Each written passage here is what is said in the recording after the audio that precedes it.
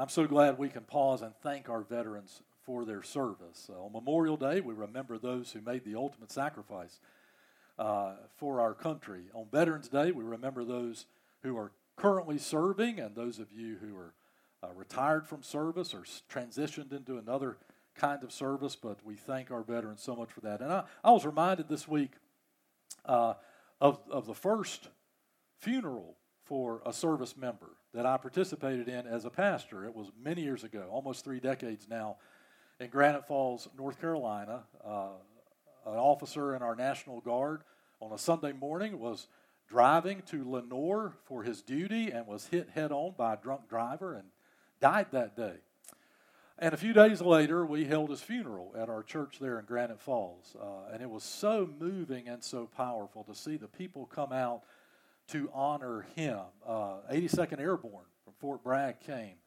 Officers from the National Guard were there. He was not only well respected, he was popular across our state. And it was amazing to see people come out and people in the community and in the church that came out. And that was the first time, graveside, the first time that I saw that moving moment when, in this case, it was a military officer knelt down in front of the next of kin and gave them that flag and said those words, "On behalf of a grateful nation." Since then, in these nearly 3 decades, I've seen that many times. I've seen it done by service personnel. I've seen it done by chaplains. I've seen it done by pastors. I've seen it done by funeral home directors. But it's always the same statement in the same way, handing the American flag to the next of kin and saying, "On behalf of a grateful nation." Because that's how it should be, isn't it? We should be grateful. We should be grateful to those who serve our country. We should be grateful to those who sacrifice in law enforcement. We should be grateful to those medical personnel that take care of us in times of crisis. We should be grateful for people who simply serve us day by day in a variety of ways. We should be grateful as a nation. We should be grateful as a community. We should be personally grateful, shouldn't we? Do you ever wonder what happened to gratitude in our country?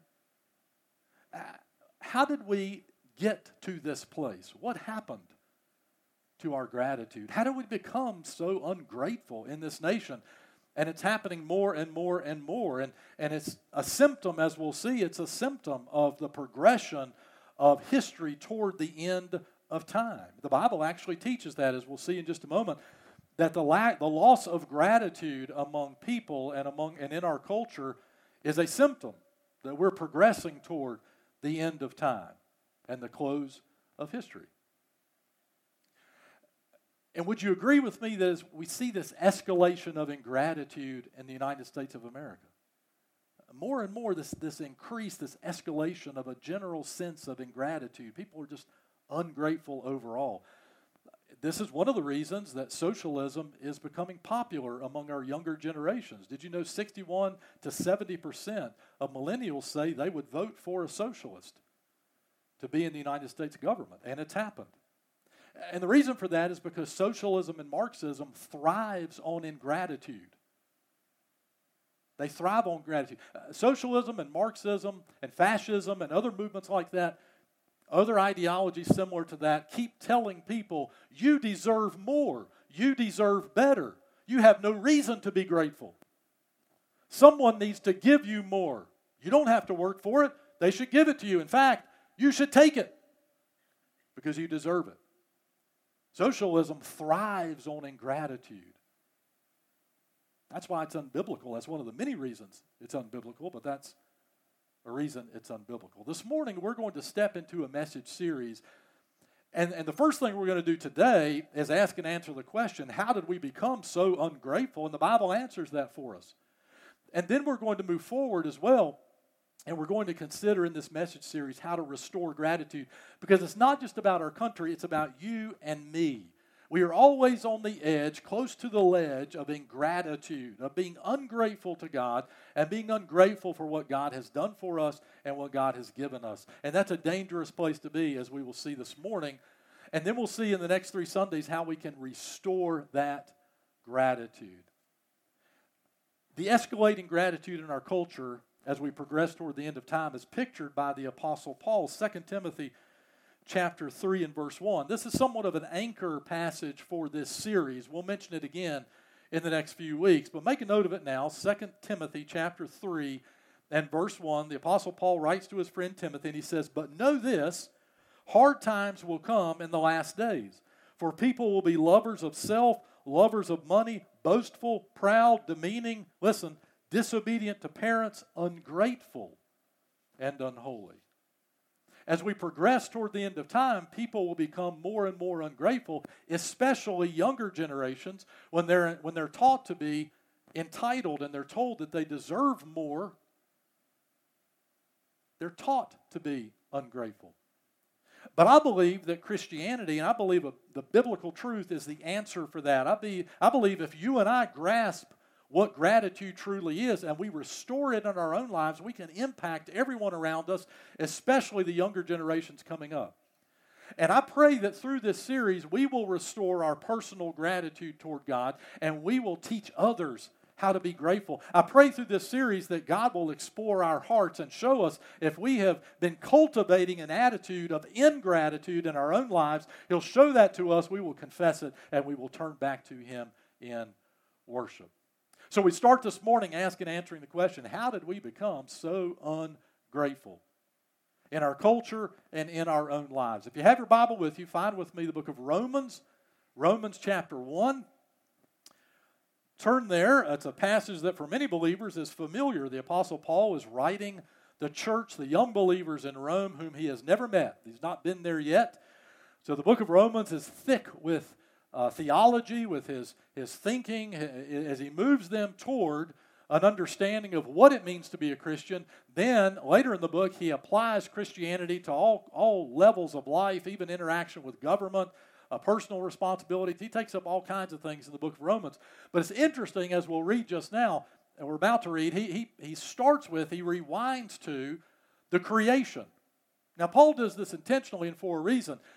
Because, folks, remember, everything goes back to creation. Creation tells us God's intention. It doesn't tell us how we feel or what our preferences are, what our opinions are.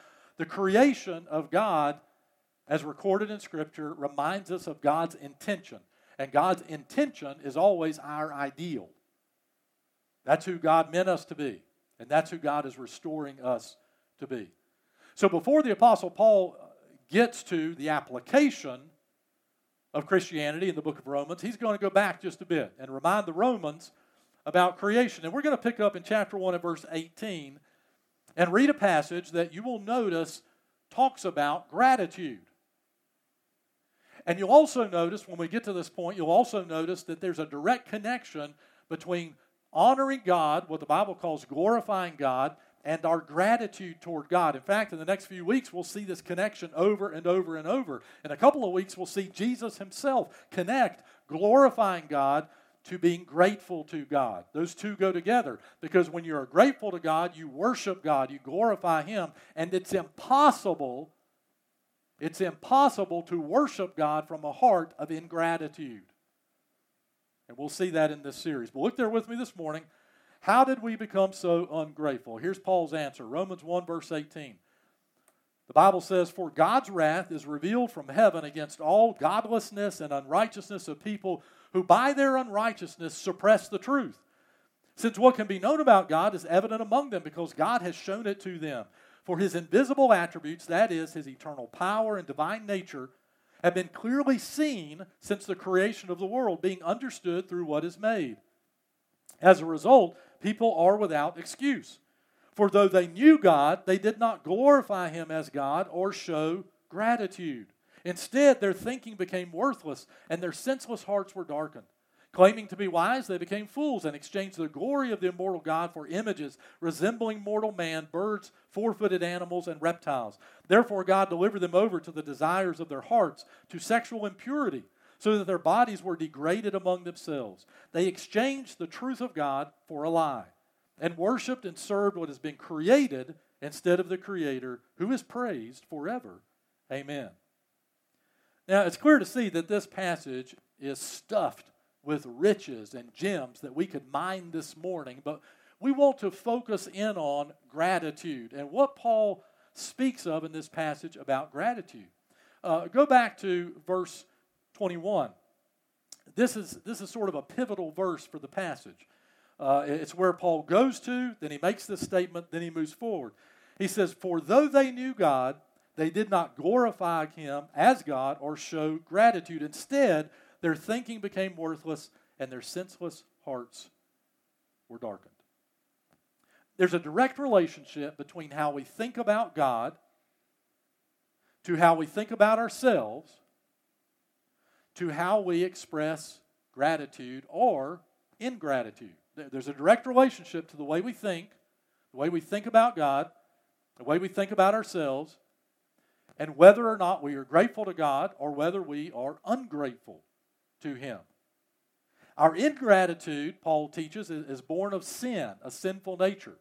But he also shows in this passage there's a progression of ingratitude. And that's what I want us to explore just a minute. There's a progression of ingratitude. And we have to watch this in ourselves. Paul's going to explain it in culture and how humanity is operated, the progression of ingratitude in humanity. We see it in our culture, but we need to watch this in ourselves as well. This progression can take place in every individual. And believers especially must be very careful. We need to ask God, am I ungrateful to you, God, for who you are and what you've done for me? Be careful. Watch this. If there's a progression of ingratitude in your life, let God show that to you and confess that to Him today. So look with me back at the passage and let's consider this progression of ingratitude.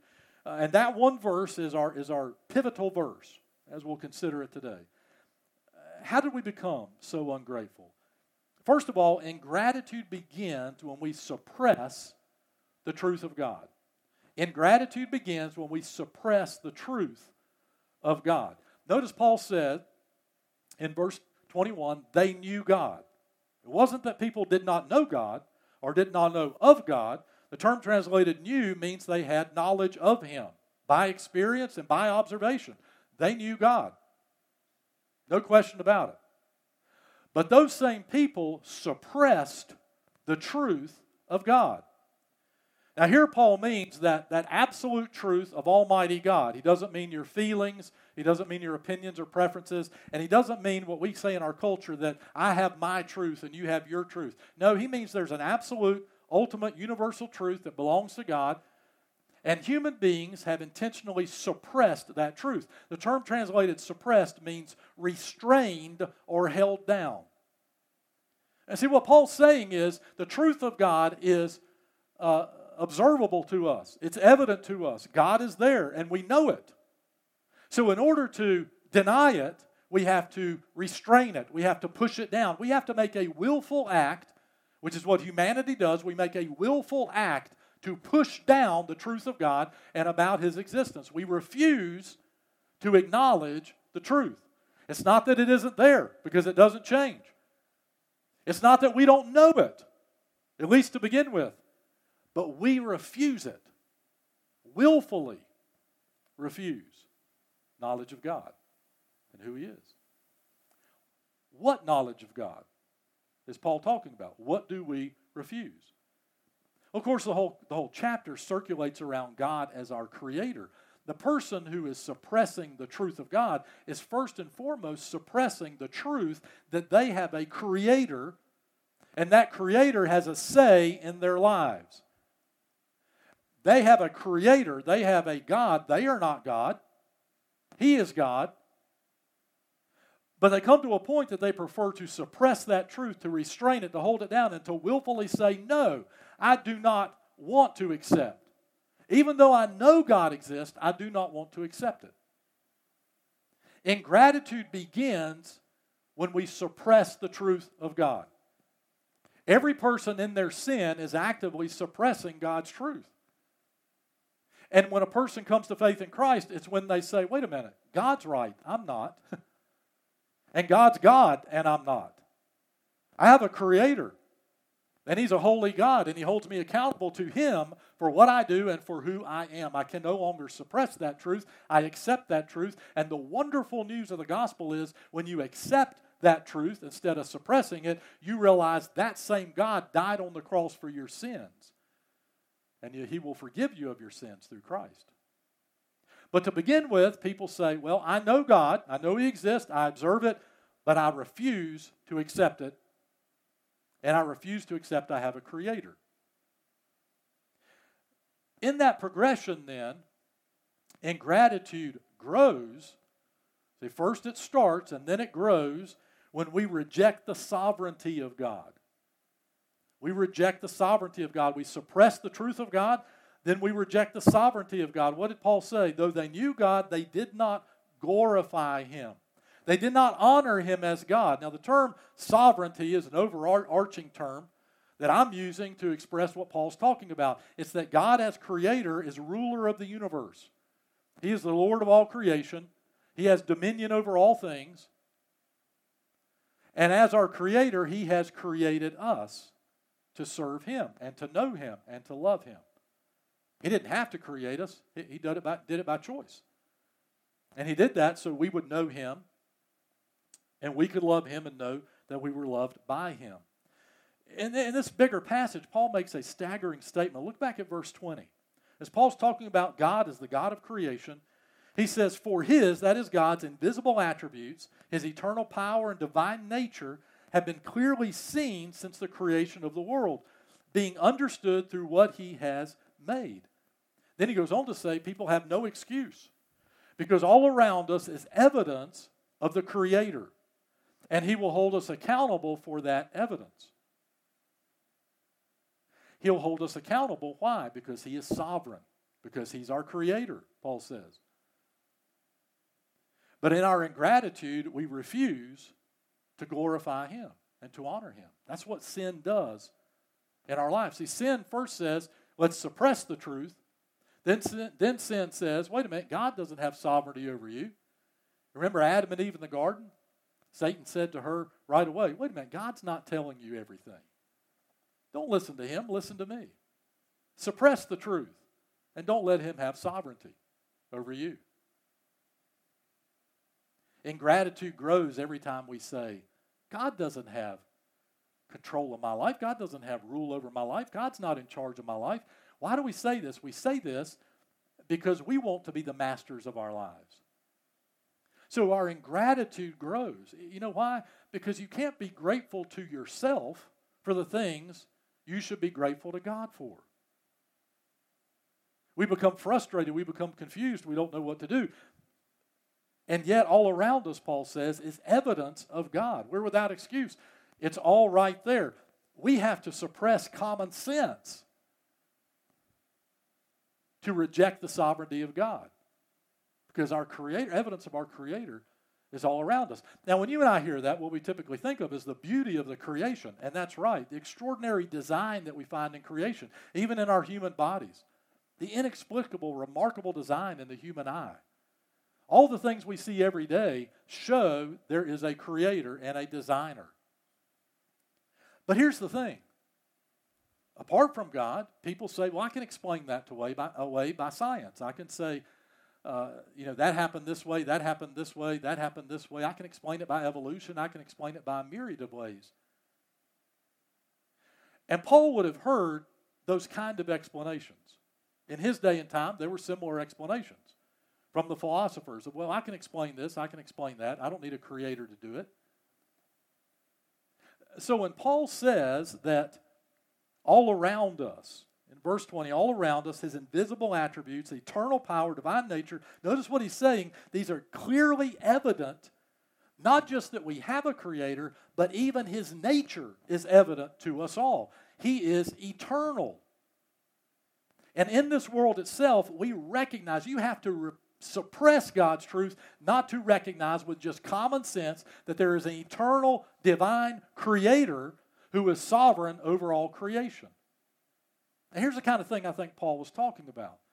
Hundreds of years, centuries before the Apostle Paul, Aristotle the philosopher came up with the rules of logic and with the laws of nature. Paul would have known this. But Paul, being a believer, applied the revelation of God to these things, and like most believers today, realize this is evidence of God. It's irrefutable evidence of God. You have to suppress common sense. Here's an example of what I mean. Every one of you in here experiences every day, all the time, a simple function of the laws of nature called cause and effect. That's how you got here. The cause was you getting in the car. The cause of the effect was the car door closing. You closed the door. You drove the car here. That was the cause. You got here. That was the effect. You walked in the door. You put on your shoes before you did that. How many of you are wearing shoes? No, don't raise your hand. But you put on your shoes. The effect is you're wearing shoes. The cause was you put on your shoes. You see where I'm going to go on with this? It's so embedded in our universe we rarely think about. We live by nature by cause and effect. There's a cause, there's a result. There's a cause, there's a result. Hey, in the bigger picture, you are here today, I'm here today as an effect. Our parents were the cause. And their parents were the cause of them being there, and so forth and so on. We live by this.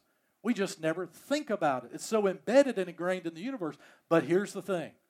Every scientist, every philosopher, every theologian, even many atheists have to agree it's impossible to have what philosophers call an infinite regress of causes. That is to say, that cannot go on forever. Somewhere back there was a cause that himself had no cause. Somebody had to start all this. Somebody had to be the first cause of all creation. The one who started everything, and we know who he is. That's what Paul means. You have to suppress common sense. It's around you every day. It's evident. It's in front of you. It's absolute. God is our creator. And it's to him we owe glory. He is sovereign. He exists. I'll give you another one. You ever heard of contingency? You know what contingency means? It means you depend on stuff to live. You're contingent. God bless you. So am I. We're contingent on the food that we eat, on the air that we breathe, on the water that we drink. And I hate to tell you this, when I say I'm contingent, you're contingent, you know what that means? That means we're not necessary. Yeah. If I don't make it home today, you're still going to be here next Sunday. You're going to exist. The world's going to turn. I'm really not necessary, and I'm contingent. I'm a contingent being. And I have to have stuff. The world has to turn a certain way. The sun has to shine. The crops have to grow. I have to have water to drink. I'm dependent on all those things. But every scientist, every philosopher, every theologian, everyone willing to admit it, knows in order for there to be contingency in the universe, there has to be one necessary being. One being that exists in and of himself, who is not contingent, who's not dependent, who needs no one and needs nothing. He's always existed. He's timeless. And as Paul says in verse 20, he's eternal. And we see that he's eternal by the fact that we're not.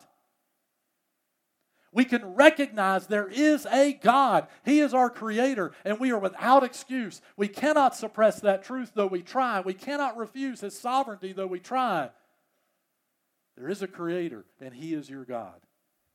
In the progression of ingratitude, we have to make willful decisions to distance ourselves from the one true God to whom we should be grateful for our very lives.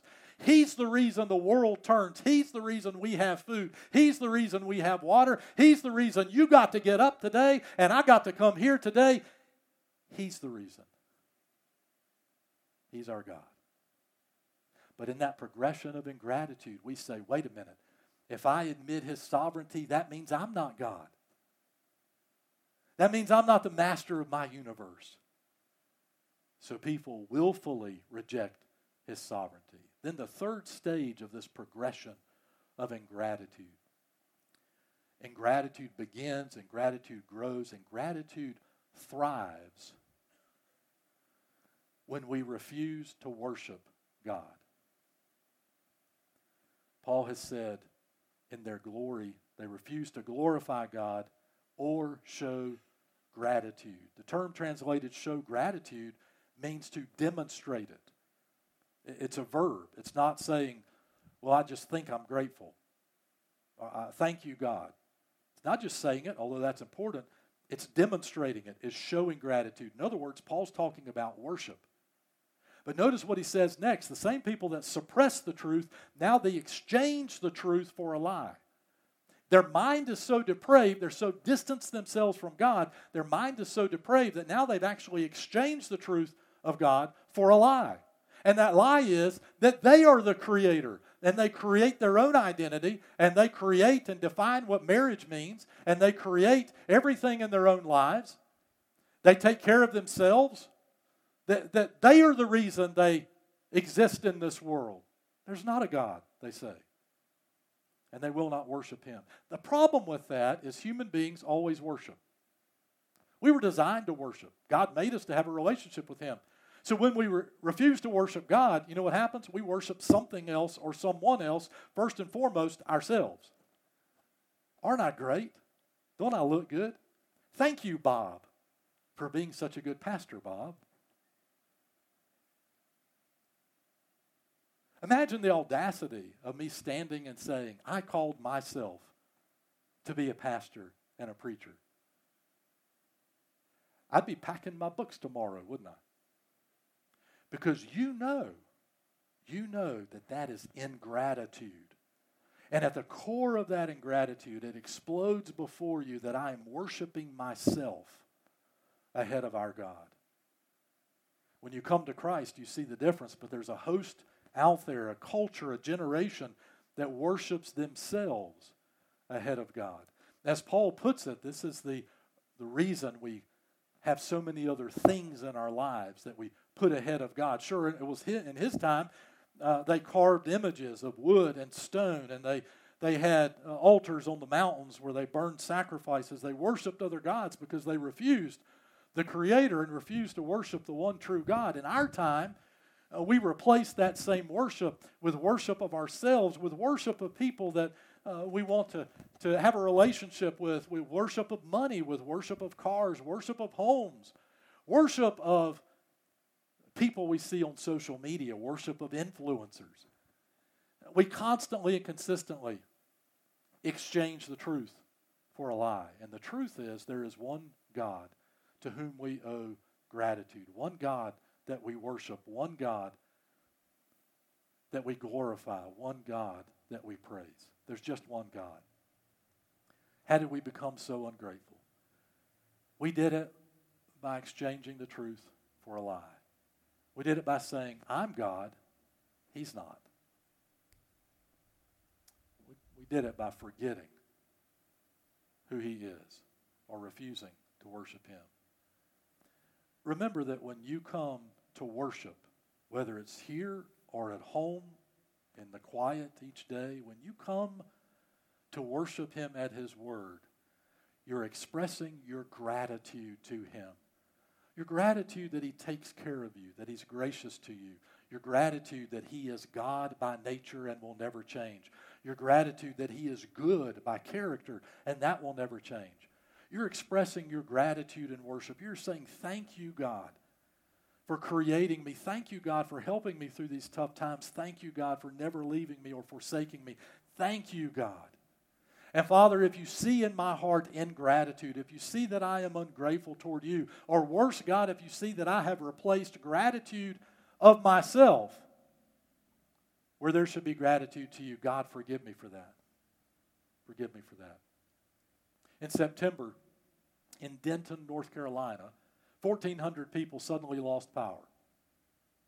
Duke Energy came out, and they found the problem, and they had the power back on, and in a short time, you know what the problem was? A snake had slithered into the power supply and across the wrong connections. I don't know what happened to the snake, but it probably wasn't pretty. And cut out power for 1,400 people. How simple that is. And it's just that simple to listen to the tempter and to listen to sin that says, hey, you're God. He's not. You can take care of yourself. And suddenly you realize your fellowship with God is broken. The power seems to be absent. But you tell yourself, well, it's okay. I'll go to church Sunday and everything will be okay, without realizing the problem is you. It's your ingratitude. Your unwillingness to acknowledge there's just one God. And it's not you. And it's not me. And it's to him we are grateful for who we are. You say, well, Pastor Bob, my circumstances are terrible. My life is rough. My world is collapsing. It's a burden to me. What do you mean God is good? Well, Here's the thing. As we'll see in the next few weeks, the Bible says, in all circumstances, give thanks. Give thanks. Not for the circumstances, but in the circumstances, because your God has not left you. And he can bring his purposes out of your disappointment, out of your heartache, out of your struggle. Your God is still God. And we're not. It starts right there.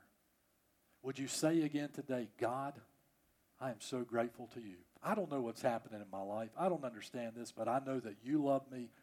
You are always good, and you are my God. Let's pray together. Our Heavenly Father, we want to thank you, God, this morning for who you are. We want to thank you, God, for the reminders all around us of your grace and of your compassion, of your goodness, God. We want to thank you, God, for how you remind us of your presence. And we want to glorify you, God, your sovereignty. We want to praise you, Father, and be grateful to you. Father, search our hearts. If you find there ingratitude, God, show us that sin, and we confess that sin of ingratitude to you. We confess, God, that we've tried to be grateful to ourselves, take pride in what we've done when we should have been praising you. We confess that, God. Please forgive us for that. And God, I pray for each of us in here today, because some of us are going through hard times and difficult situations, and we have a hard time finding the gratitude in that, God, but we can always be grateful for you, because you never leave us, you never forsake us. You always have a purpose, and you know what comes next. We give to you those cares, burdens, worries, heartaches. We give to you those struggles, trials, sickness, and disappointments. We give that to you, our God. We can't handle it ourselves. We cannot handle that ourselves, God. So we give it to you, God, and we praise you, Father, for working out your perfect will in our lives. Father, I pray for those who need Christ as their Savior, that today they realize, yes, they have a Creator who loves them. And then the truth they have suppressed is the truth of God in Christ, that He loves us so much, He gave His one and only Son to die on the cross for us and has raised Him from the grave. God, if there's just one that needs Christ as their Savior, before the day is out, I pray that they would turn to Christ. They would call out the name of Jesus and give their lives to Christ today. Father, we love you and praise you, God. We thank you, God, so much for loving us. And it's in Jesus' precious name we pray. Amen.